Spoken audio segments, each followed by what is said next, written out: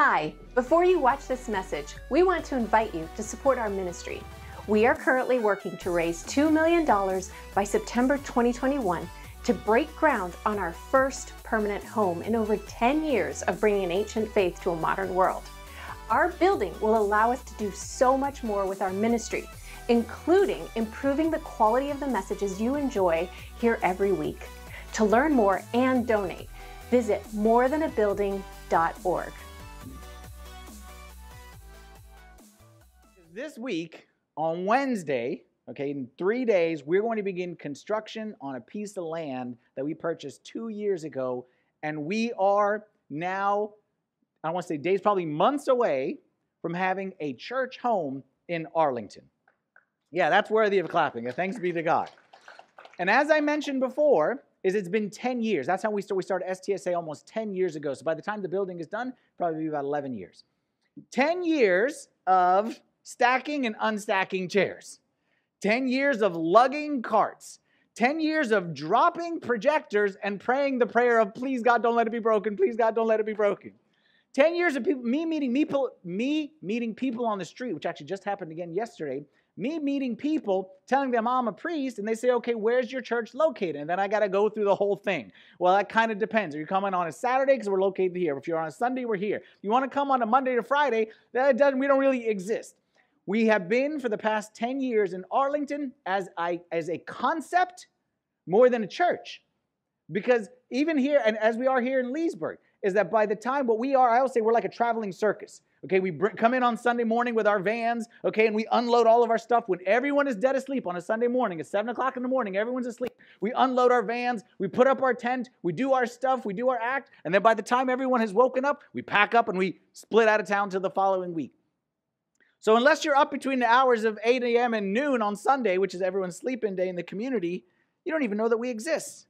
But after 10 years, we're almost there. Okay, we're on the verge of having a church home. And that's why we're doing this series called More Than a Building. Because we need to ask ourselves this question.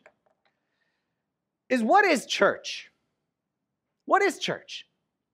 When people say, oh, we're going to build a church, or our church is here, what is church? Is church just a building? Or as you can probably guess what my answer is going to be, is it more? If you took a survey on the street and asked people, what is church? What comes to mind when I say church? What do you think people would say? Random survey. People would say what? Church is chicken? Oh, church is chicken? Okay, as someone who used to live in D.C., there's a place called Church is Chicken, which is almost as high class as Popeyes and those kind of establishments, okay? I think most people, if you'd say, what comes to mind when you say church? Most people would say, that's church. They'd point to like a building. Yeah, there's a church over there in that corner. There's a church. People think of church as maybe an event. I've heard people say church equals the longest hour of my week. That's what some people say. And then I know they're clearly not Orthodox, because if they were Orthodox, it's the longest 2.5 hours of my week. Okay, they wouldn't say 1 hour. A lot of people, what church is fighting with my parents, fighting with my kids, fighting with whoever it is that I happen to live with. Some people would say church is the most judgmental place that I attend. Some people say it's the most loving place that I attend. Some people say it's full of hypocrites. Some people say it's full of friends. Some people say it revives my soul. Some people say it puts me to sleep on a weekly basis. There's a lot of confusion about what church is. How about if I ask Jesus? How about if you ask Jesus, what's church? What do you think he'd say? You think he'd point to a building? Think he'd point to an event? Well, the good news is we have an answer. Because we're going to look right now at a passage from Matthew chapter 16. The first time the word church appears in the New Testament. Highlight the word New Testament. The first time the word church appears in the New Testament. And we always talk about the church as the body of Christ. So there is a connection that we are always saying between who Jesus is and who the church is. I'm using the word who intentionally, okay, because the church is the body, okay, so it's personified. That there's a connection between who Jesus is and who the church is. And Jesus actually made that connection the first time. Because when Jesus speaks about the church, the first time it's mentioned in the New Testament is in the context of him answering the question, who do people say that I am? And his discussion with the disciples about, who am I? Who do you think I am? Who do you think I am? That's where we hear the word church for the new time. Matthew chapter 16, verse 18 says this. It says, and I also say to you that you are Peter, And on this rock I will build my church. And the Greek word there is ekklesia. On this rock I will build my ekklesia, my church, and the gates of Hades shall not prevail against it. The first time that Jesus mentions the word church, that we see it mentioned in the New Testament, is in the context of something that is going to be built, and the gates of Hades shall not prevail against it. And what it is, we'll come back to that in a second, but we know it's connected to his identity. The cornerstone, that's what Jesus is saying here, I'm going to build my church on the rock, which is my identity of you believing that I am who I said I am, which is the Son of God.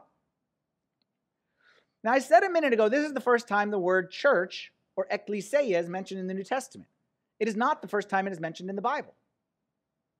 Did you know that even though the word church does not appear in the Old Testament, the word church, the word ekklesia, appears more than 75 times? And you know that anything we're reading in English is simply a translation of the original language, whether Hebrew, Greek, or Aramaic. So any translation, you know this, any translation comes with a bias. That's why when people say, what's the best translation in English? Or what's the right translation? There's no right translation. Everyone comes with its pros and its cons. Each one has a little bit of bias. You could translate it this way or this way. So that's why I want to look at the word ekklesia, because there's no bias when that word is written. The word ekklesia has nothing to do with the building. The word ekklesia has nothing to do with the building. It was mentioned over 75 times in the Old Testament, and not once did it have any reference to a building or a structure. It always referred to a people. Let's show you the definition of ekklesia. From the Greek dictionary, it says, ekklesia is a gathering of citizens called out from their homes into some public place or an assembly. A gathering of citizens called out for a purpose, for a particular reason. In other words, the word ekklesia, which we say church, but again, stay away from that for a second. The word ekklesia has nothing to do with a building, has nothing to do with religion, has nothing to do with faith. It simply means a group of people called out for a purpose. So you know what would be an ekklesia? It was also used towards military. So here's our nation right here, and you guys, okay, we're going to call you out for a purpose. You're the Army, you're the Navy, you're the Marines, you're the whatever it may be, called out for a purpose. It's not a building, it's a group of people who are called out for a purpose. The other way you would use it is maybe like a sports team.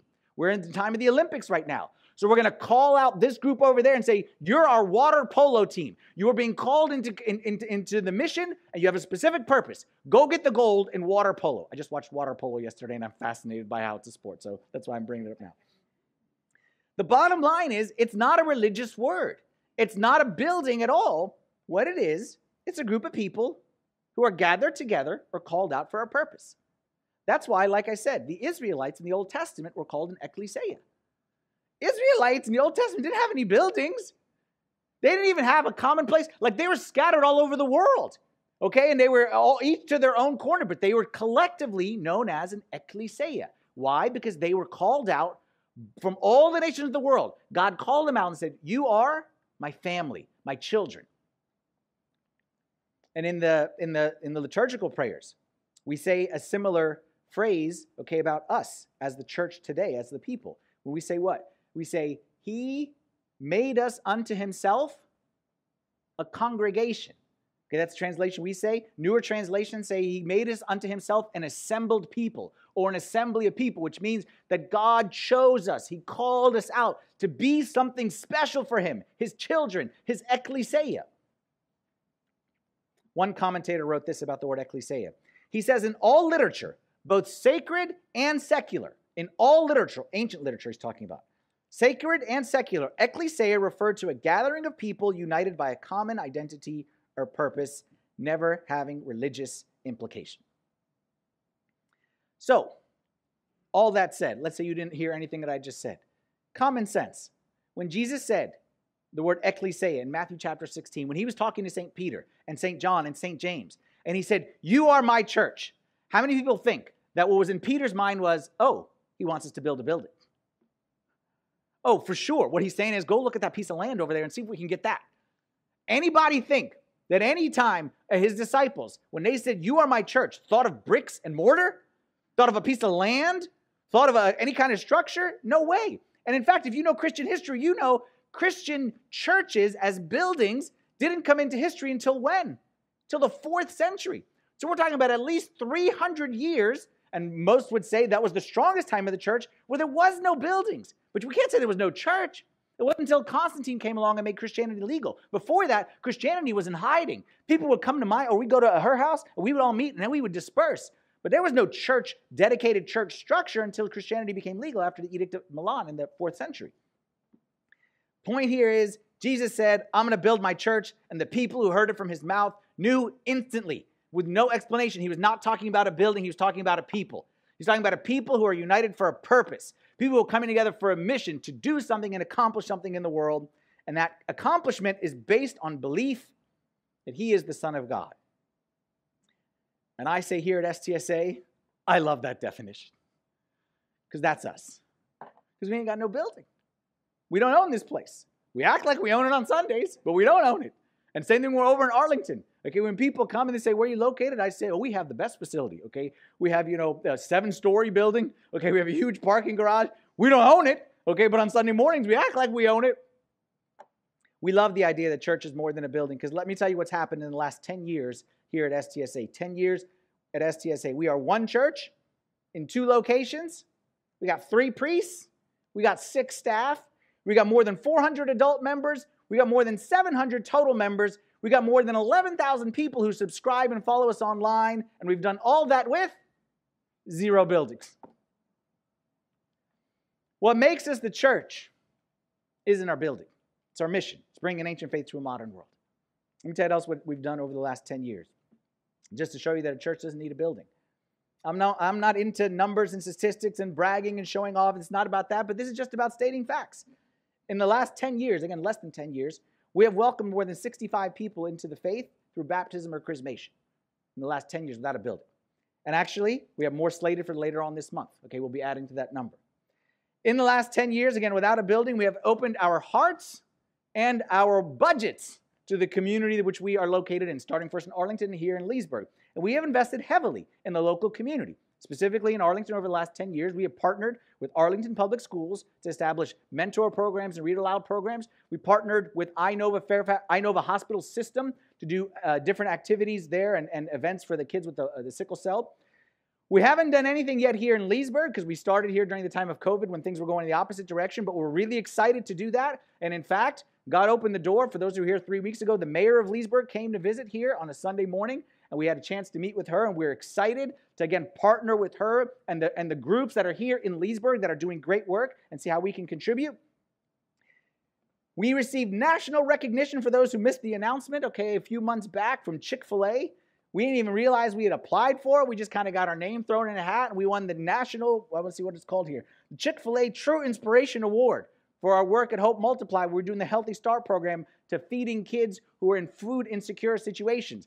They actually gave us $225,000, one of those big fancy checks that we didn't even know we were getting. But they're the ones who called out and said, we appreciate the work you're doing, and they honored us with that. In addition to that, I don't need any of those rewards. I go to civic association meetings in Arlington, especially now that we have construction coming. I am the number 1 most popular person in those meetings. I haven't met any of the people. They're like, oh, you with Hope? Okay, and you're the ones who do the stuff in the school, and you got to do the stuff in the hospital? I'm like, yeah, of course, that's what we do. That's how we do it. I don't even know what we do, because I don't take any credit for it. I just happen to be, I will say, I'm like the Queen of England. Okay, here we go. Yeah, that's my church.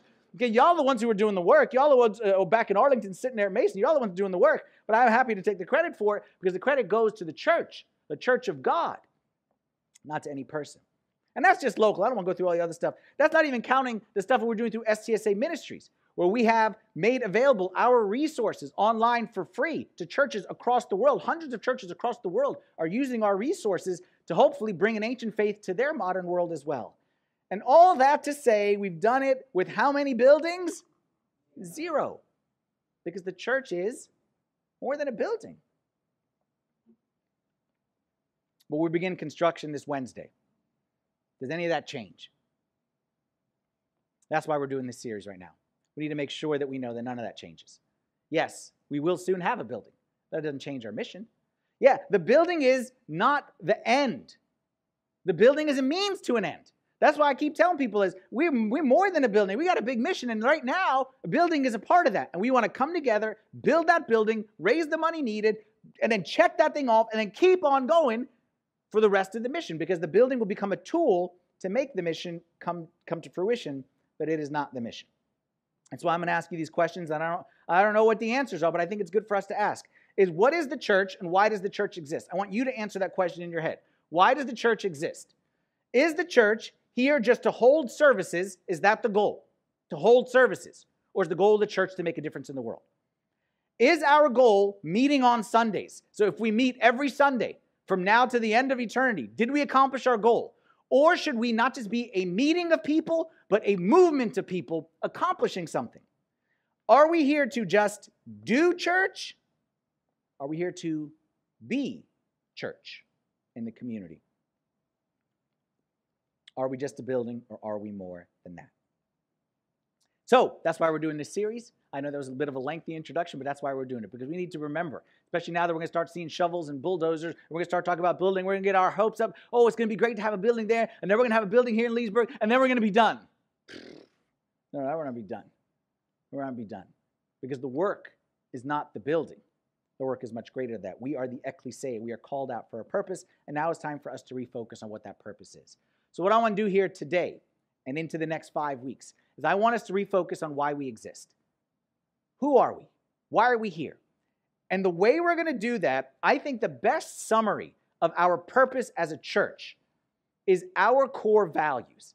Now, those who have been here for a while and gone through the membership group, you've heard me talk about the core values and the story of how the core values came into existence. It's a great story. I'm not going to go into it right now, but hopefully one day I'll get a chance to tell you how these core values were truly inspired by God. But what I want to do today is I want to go through what I believe is the one core value that symbolizes our purpose more than any other. They're all great, but is this number one? And anytime I go through the core values, I always go back and say, hey, which one of them resonated with you whenever I'm teaching it? And 9 out of 10 times, people will say this first core value.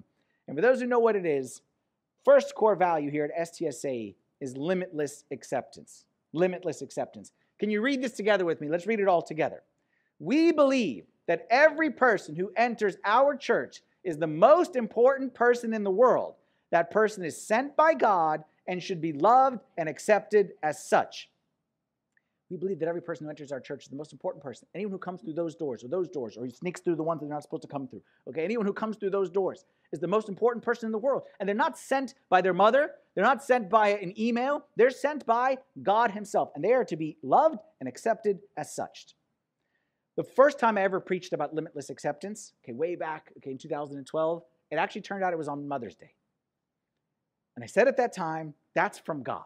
Because what's the best way to describe limitless acceptance? Moms. Because that's what moms are. And this is no shot at dads. Okay, I'm a dad myself. I'm willing to admit where I'm weak and where I'm not weak. Like there's areas that I'm strong, changing tires, fixing things that are broken around the house. This area, when we talk about how God is a fixer of tires, we'll talk about dads on that day. But we're going to talk about limitless acceptance. Dads, we got to talk about our moms. Because moms have an essential quality that dads don't have. And I tried to put it into to articulate what is that quality that they have. What is that one thing that makes moms different than dads? And here's what I came up with. It's not very eloquent, but moms are never grossed out. Moms are never grossed out, or at least they hide it very well. I can't say the same about dads, especially about myself. I'm not talking about you, but I'll talk about myself. There's 2 stories that I could tell you story after story, and Marianne could tell you story after story. But there's 2 that come to mind that highlight how dads get grossed out and maybe moms don't, at least in our house. I remember one time, I'm not a vomit guy. I don't deal well with vomit.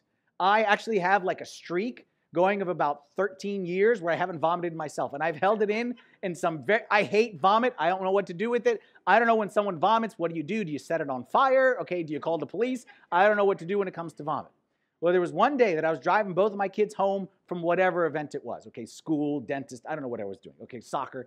So I'm driving them both home. They're both sitting in the backseat. They're probably aged 3 and 7 or whatever it may be, or 3 and 5 or somewhere in that range, And they're in the back seat. Marianne's at work. I'm coming home, and as we are approaching the home, one of them does the vomiting, the projectile kind. Like the rocket launcher, coming at you, even in Arlington. You could see it coming at you right there. Like, boom, all over the place. And it's like splashing, and it's like everywhere. So I don't know what to do. We're about to pull into the house. So here's what I do. You're going to judge me. This is what I did. I pulled into the house. I told everyone, sit tight. We rolled down the windows. We called Mom at work. We said, Mom, take your time. There's no rush. We'll be here in the driveway till you come home. And we sat there. And I told her, she's like, do you need me? I'm like, no, we're fine. No one's going to unbuckle their seatbelt.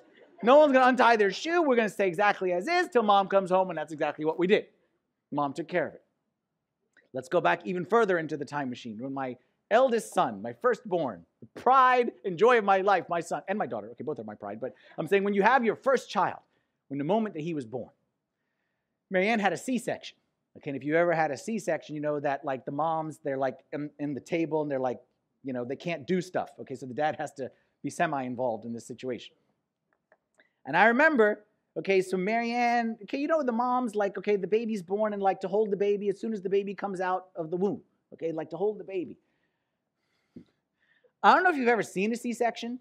Okay, you're not supposed to because there's like that curtain, but you know me, like I'm always trying to gather sermon material, so I'm like, Marianne, you do not know what's happening on the other side. And I'm like, can you feel anything? She's like, I can't. I'm like, they just like removed your pancreas. They just like took it out. Okay, and then they like took out your liver and your spleen. And I'm like explaining to her, and she's just, you know, like in heaven, like just so happy. She can't feel a thing. So they take the baby out, and they can't give the baby to the mom. So this is like the moment, like the baby, and they come to the dad. And me, I'm the dad, and I go,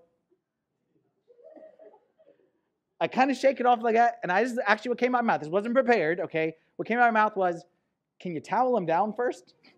Can you wipe him off? And the nurse looked at me like, you monster. You monster. But they were slimy and drippy, and if you remember seeing the movie when the aliens come out of people's stomachs, that's what it looked like, okay? So bottom line is, I get grossed out. Moms don't. Moms, okay, some moms, if they could bathe in that juice that's dripping from the baby, they would. Okay, if they could, okay, like what do moms do when a baby's about to vomit? They run to catch it. I don't know why, but they run to catch it with their hands because moms don't get grossed out. I gathered a collection of things that I've seen in church, okay, that moms do that gross me out. Okay, here's the top 3. I have 10, but I just go through the top 3. When they wipe the snot of the kid with like this, okay, when the kid's got a little boogie hanging, okay, and they just like that, okay, gross me out. Number 2, when a pacifier falls on the ground, the dirty, nasty ground, how does a mom clean it? Disgusting. And then my favorite of all is when there's a smell, and then the mom smells the kid's butt to determine what's inside. And I'm like, what's inside? Whatever it is, get it out. Okay, now follow me here. As nasty as all that is. It is the perfect picture, in a little bit more sanitary way, okay? Perfect picture of God, but sanitary, hygienic. Because the lesson there is this, is that God accepts me as I am. God accepts me as I am. No matter how dirty, no matter how disgusting, no matter how much everyone else is like gross, get him away from me. And let's be honest, okay, if I could look at everyone in the eye right now, there have been times when you've been gross. There have been times when I've been gross. There have been times I've been grossed out by myself. I know others have been grossed out by me in a spiritual sense. But God, never gross. Never towel him off before you bring him to me. Never wait for someone else to come clean him and then I'll come. Never. God accepts me as I am. And that's why, you know, we always talk about God as our Father, but did you know there's some verses in the Bible that talk about God has motherly qualities as well? Isaiah chapter 66, verse 13 says, as a mother comforts her child, so will I comfort you. This is not saying God is male or female, obviously, but it's saying God embodies the perfect qualities of a father and embodies the perfect qualities of a mother as well. God is complete. Because God is never grossed out by us. Now, let me tell you right off the bat, what I'm talking about here today, limitless acceptance, is the exact opposite of the way the world is today. This is a very hard concept in the world. This was hard for me to teach 10 years ago. This is quadruple hard today in the world that we live in today because somehow everything is exponentially, okay, today in the world. And what I mean by that is the world today says there's only 2 options. There's right and then there's wrong. There's good, then there's bad. There's with me, then there's against me. There's either you're on the left side or you're on the right side, but there's nothing even close to in between. And while I get it, okay, and while I get it, that it's easy and it's natural for us to say, no, those things, Father Anthony, those are bad.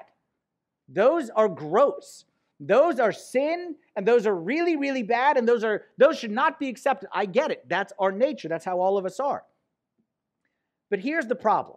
Okay, just follow me with me. Follow along with me here. And I realize that I'm going to say some stuff that some people's going to be, it's not going to sit well, but just stick with me. Okay, and then you can disagree with me at the end, but just stick with me here. What if the way you see the world isn't the way God sees the world? Is there a chance of that? Like, take that one to social media. Because social media is the exact opposite of that, which is the way I see the world is the right way. If you don't see it that way, you're wrong. It's very simple. You don't have to see the world the way I see it. You can be wrong. That's social media. That's the world today. That's politics. That's everything. But what if your view of the world, which I respect, okay, I respect your view of the world, I respect it, what if it's not the same as God's view? What if your view of people isn't the same view as God's view of people? Like with us, like I said, there's certain sins, like let's be honest, there's certain sins that are, quote, acceptable. And there's certain sins that are not acceptable. Like no one's ever going to say, no, you don't belong in this church, you're gluttony. No, we bring it, okay? We're all gluttony, bring it. No one ever says you don't belong because you're gluttony. No one ever says you don't belong because you may have told a lie before in your life. Because we all do that. But then what about other sins? Like we look at it and say, okay, this sin is a heterosexual sin. This person's struggling with heterosexual sins. Okay. But the homosexual sins? We say this person is messing around with having premarital sex. Okay, and they're messing around, but you know what I mean? Like, boys will be boys, girls will be girls. But this one got pregnant.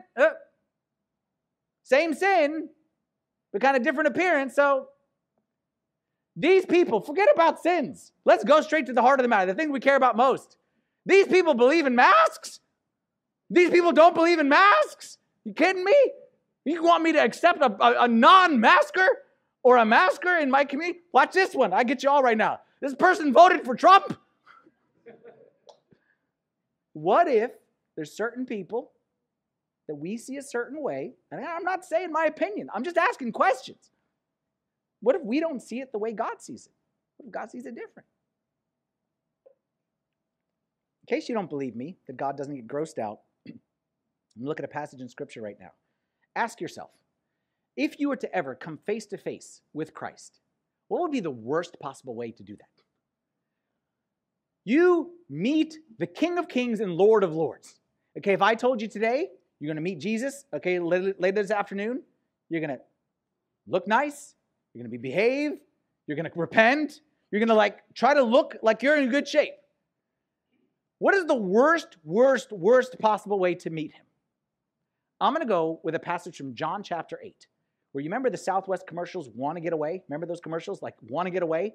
That's this lady right here. In John chapter 8, meets Jesus in the worst possible way. The most likely to not be accepted by Jesus. John chapter 8, verse 3. It says, Then the scribes and Pharisees brought to him a woman caught in adultery. And when they had set her in the midst, they said to him, Teacher, this woman was caught in adultery in the very act. Hold that thought. Not just accused, but caught in the very act. Now Moses in the law commanded us that such should be stoned. What do you say? Woman was caught in adultery. Again, not accused, not speculated, not we have evidence. We caught her in the very act. And of course, they left the guy alone because nobody cares about the guy. Okay, so the guy, clearly they caught the guy in the act as well, but nobody cares about him. They dragged the girl. And I'm just imagining, caught in the very act. That means she's probably not wearing any clothes.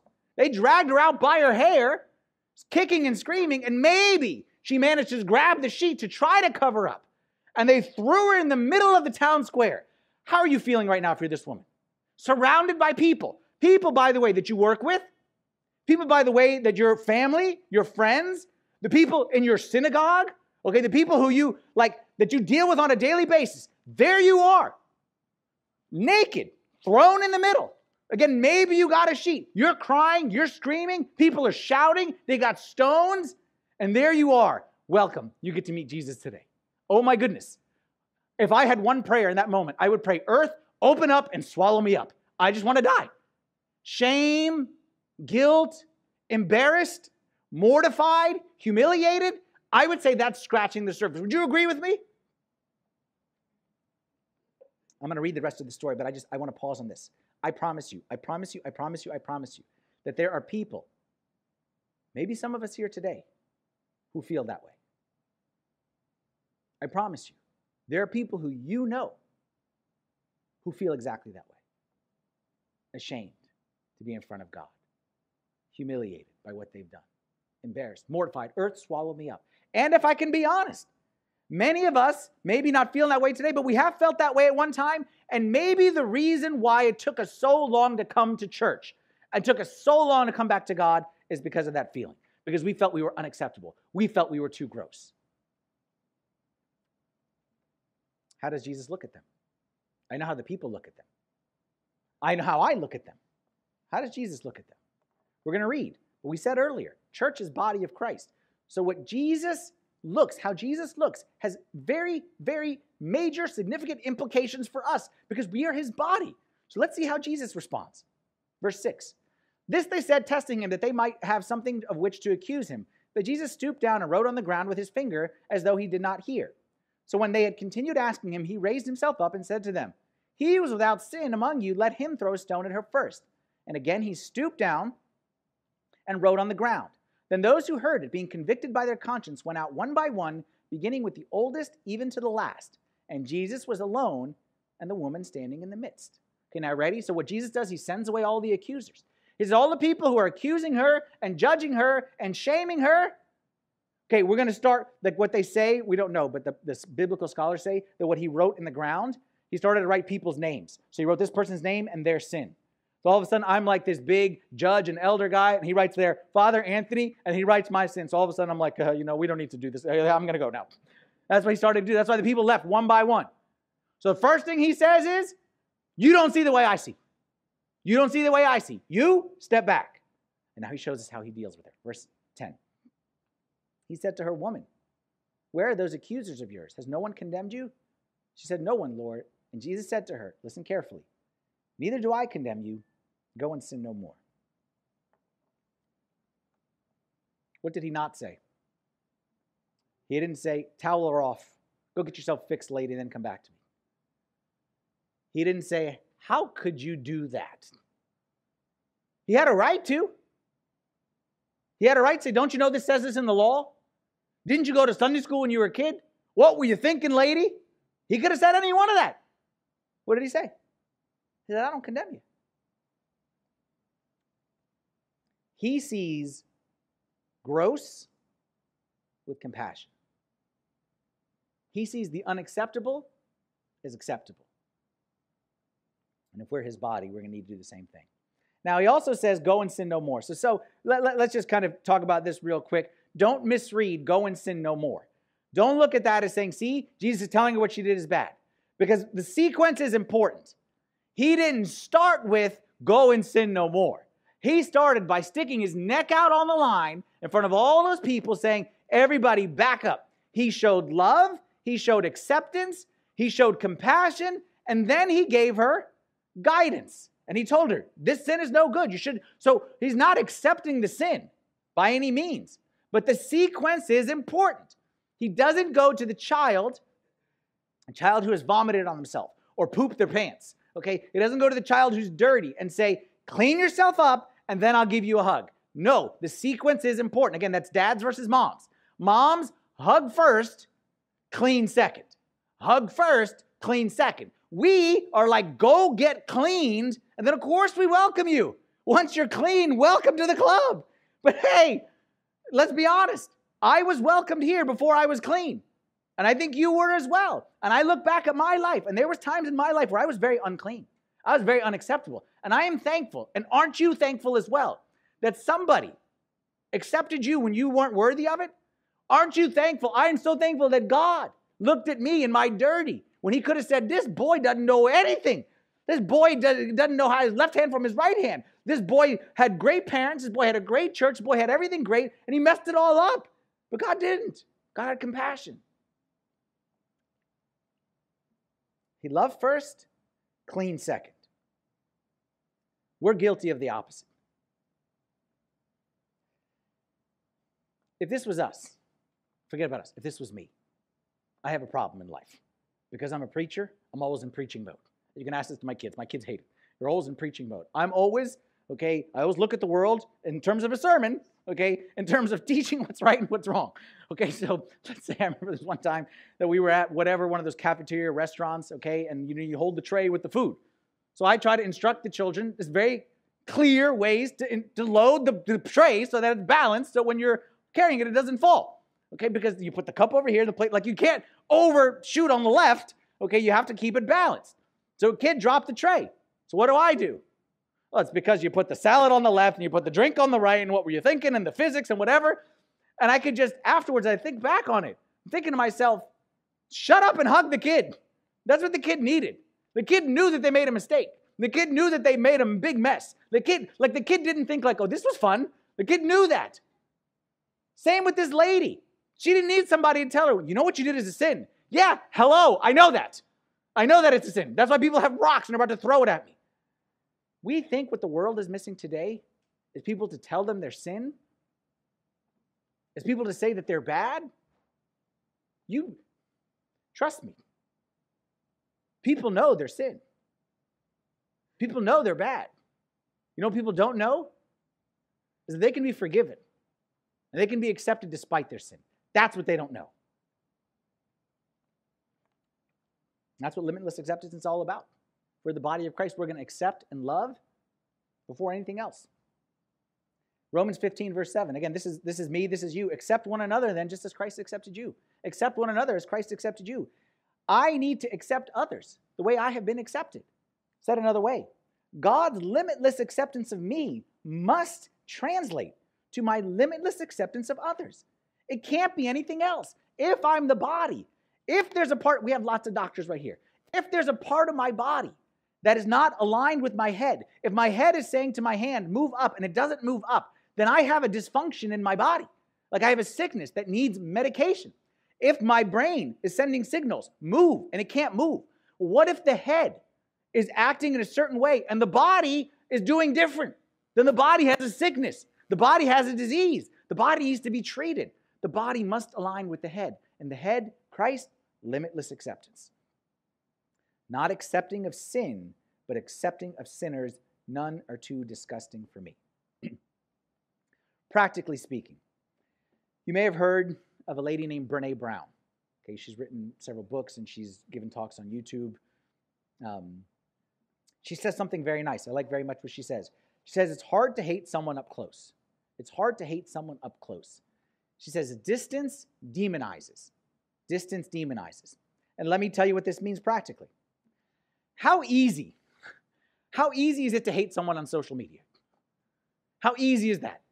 To follow someone on the Facebook or on the Twitter and to hate their guts because they posted this and they posted and reposted this and they shared this. It's easy to hate on social media. It's easy to read a blog post and hate the guts of the person who wrote it. It's easy because there's a distance. But the closer you get to a person, you remove the belief, the action, the whatever, and you see a person with a face and a person with a story. So I look at it this way. I don't look at it as you fill in the blank with whatever it is or whatever sin you're talking about right here. It's not, those people over there. Okay, that guy over there who believes this or who posted this or who voted this or who thinks this. It's not that. Don't make it anonymous like that. You know who it is? It's Billy or it's Joey or it's Susie or it's whatever her name is. It's Billy or Joey or Susie whose mom walked out on them when they were 4.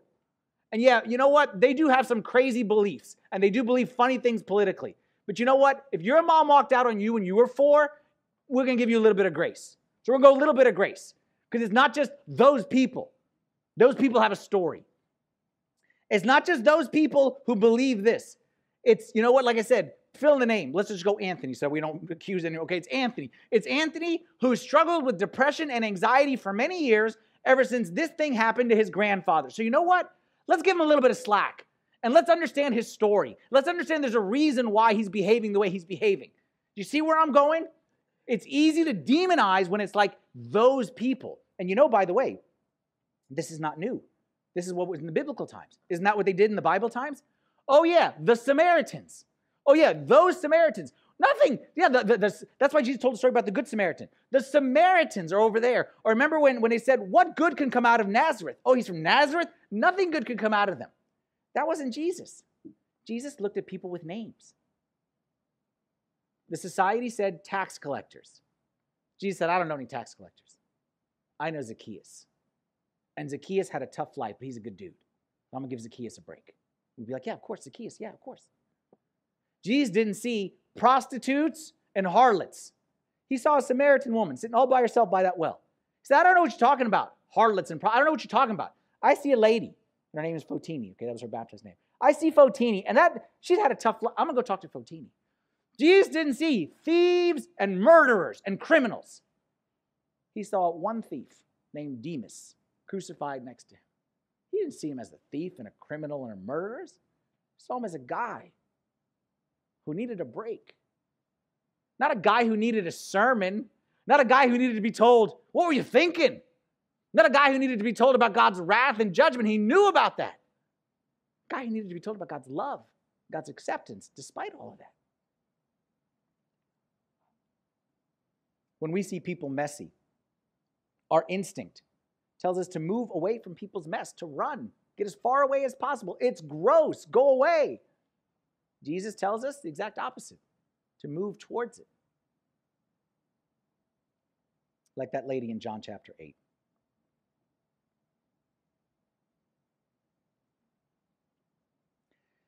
Jesus says in Matthew chapter 9, he's speaking about the people in front of him that he sees, and again, he shows the difference between how he views versus how we view. He says this, as Jesus passed on from there, he saw a man named Matthew sitting at a tax office, and he said to him, follow me. So he arose and followed him. Now it happened as Jesus sat at the table in his house. Now watch this, behold, many tax collectors and many sinners came and sat down with him and his disciples. We look at that and say, why many tax collectors and why many sinners? Jesus said, what are you talking about many? You talking about Matthew? The guy who's going to end up writing the first gospel of the New Testament? That's the guy you're so upset about? The one who's going to be a witness to me, to the Jewish people? Jesus didn't see groups. When the Pharisees saw it, they said to his disciples, why does your teacher eat with tax collectors and sinners? When Jesus heard that, he said to them, those who are well have no need of a physician, but those who are sick. I did not come to call the righteous, but sinners to repentance. He says, look, and again, I know we have a lot of doctors here. You don't go to a doctor and say, watch out, there's sick people. Yeah, that's why I'm here. No, stay away, doctor. That room has a sick person. Go to this where the doctors are. No, the doctor didn't come for the doctors. The doctor came for the sick. And that's what Jesus was, and that's where we're supposed to be. He didn't wait for us to be clean to come to him. He came to us even while we were dirty. And if we're going to be limitless acceptance, we need to be the same way. Now, last thing I'm going to say, and I'll go through this quick. Earlier, I talked about how God's acceptance for us is like moms. Well, let's talk about the flip side of that. When we are not accepting of God's children, God is also like a mom. Again, greatest mom on the planet is my mom, or not my mom, my wife right there, okay? My mom is the best and my wife is the best. Tie for number one, okay, sorry. My wife is the kindest person on the planet. Can anyone stand up here and say, no, they've seen Marianne act very aggressive? Like, they know it's Marianne. But you know who's seen Marianne act aggressively? You want to watch her act aggressively? Go touch one of her kids. Go try to lay a finger on one of her kids, and then you're going to see what we call Mama Bear around the house, okay? Mama Bear come out. When Mama Bear, I told you all this story before. There's one time when the kid was 3 years old, okay? One kid pushed him on the playground. I thought that little boy was going to need like a witness protection program to get out of recess, okay? To get home from the carpool line. I was like, this guy's not going to make it. Marianne's going to catch him, and she's going to do something to him. I think that is part of God as well. Because I think in the same way that moms are protective of their children, I think God is as well. And who are moms most protective of? Let's say a mom have 3 kids. Protect them all equally? No. Who do you protect most, Mom? The weakest. And I think God is the same way. Imagine that you have a son or a daughter. Let's start with a son. You have a son who has a speech problem. He stutters, and it's a struggle for him. And then you find a school, a specialty school, that says that we can help fix this, okay? And they specialize in kids with speech disorders. And you come to the school with your kid, and they say, sorry, your kid is too bad. Go ahead and fix him first, and then we'll take care of him. Let's say you have a daughter who has a blemish on her face somewhere. Childhood accident, something happened. And let's say the kids at school are making fun of her and calling her ugly and telling her, why do you have that on your face? Actually, no, let's not make it the kids. Let's make it the teachers at the school. Let's make it the teachers at the school are calling her ugly and making fun of her. How would you feel as a mom or a dad? They don't have a child. Can I be honest? Forgive me. What if that's how God feels every Sunday? What if that's how God feels every Sunday when he sees his kids come to church? And he knows they're struggling. He knows they have problems. That's why he sent them to church. Because we're the ones who advertise. We're the body of Christ. We'll treat you as Jesus treated you. We will love you the way we have been loved by God. That's what we advertise. And then they came here. And they get sent back, told, you're not good enough. You don't fit here. No, we will accept you. But go fix yourself, go towel off, and then come back.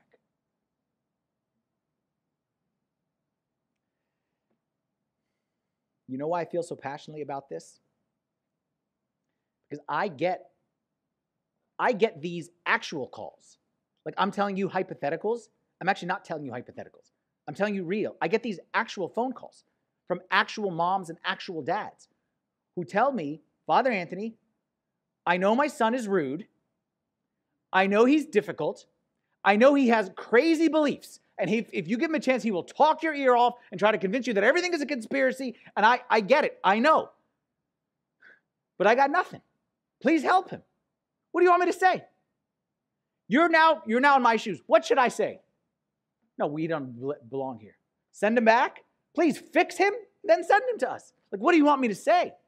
Again, I'm not talking about people who believe this or people who do this. I'm talking about little Joey or little Susie who is struggling, who has a sickness. We advertise we are here and we have Christ, the true healer. What do you want me to say? I only know how to say one thing, that we are limitless acceptance. And every person who enters our church is the most important person in the world. They will be loved and accepted just by us the same way they are by God. I don't know what else to say. That's why I tell you, every Sunday,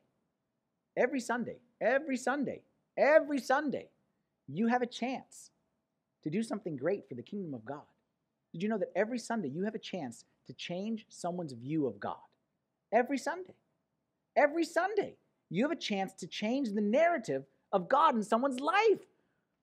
You have a chance to change the narrative of church. Church is just hypocrites, okay? Send them to me. That's what I want to hear. I want to hear you say, the person who says church is just hypocrites, send them to me. I pray that person sit next to me. I'm going to show them church is not hypocrites. Church is not welcoming. Church is not going to greet me. Church is going to treat me like I'm an outcast because I did this, or because I posted this, or because I don't believe this, or because I do believe this. Okay? Send them to us. God, send them to us. That's what we want. That's what we're here. We're here to change the narrative. We're here to change people's view of God and of the church and show them limitless acceptance. Last verse. Think about that person who may be sitting next to you right now, for all you know. You may greet as soon as we finish here. It says, take heed, Matthew 18:10, take heed that you do not despise one of these little ones. For I say to you that in heaven their angels always see the face of my Father who is in heaven. Think of that verse next time you want to judge someone. Think of that verse next time you want to give someone the cold shoulder. Next time you want to say that person doesn't belong here. Their angels see the face of my Father who is in heaven.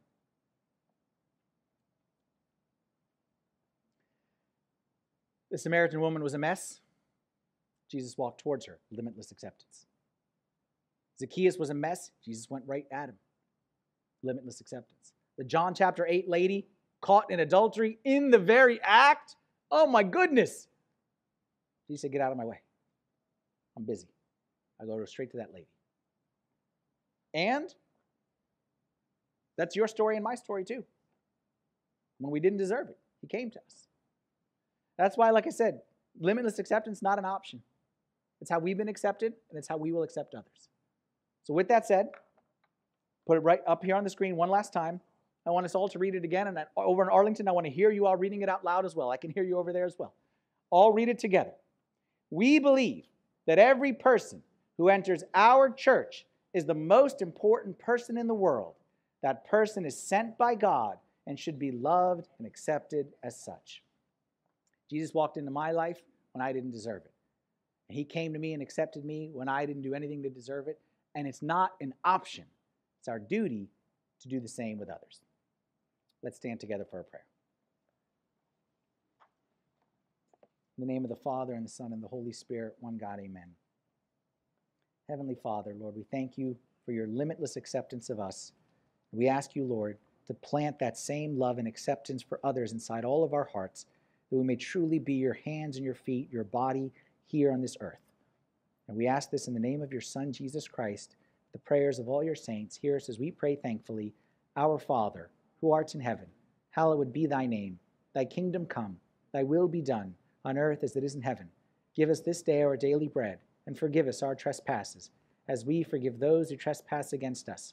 And lead us not into temptation, but deliver us from the evil one.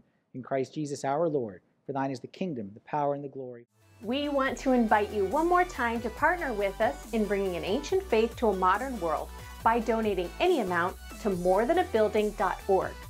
Follow us on social media for real-time updates and even more inspiration during the week.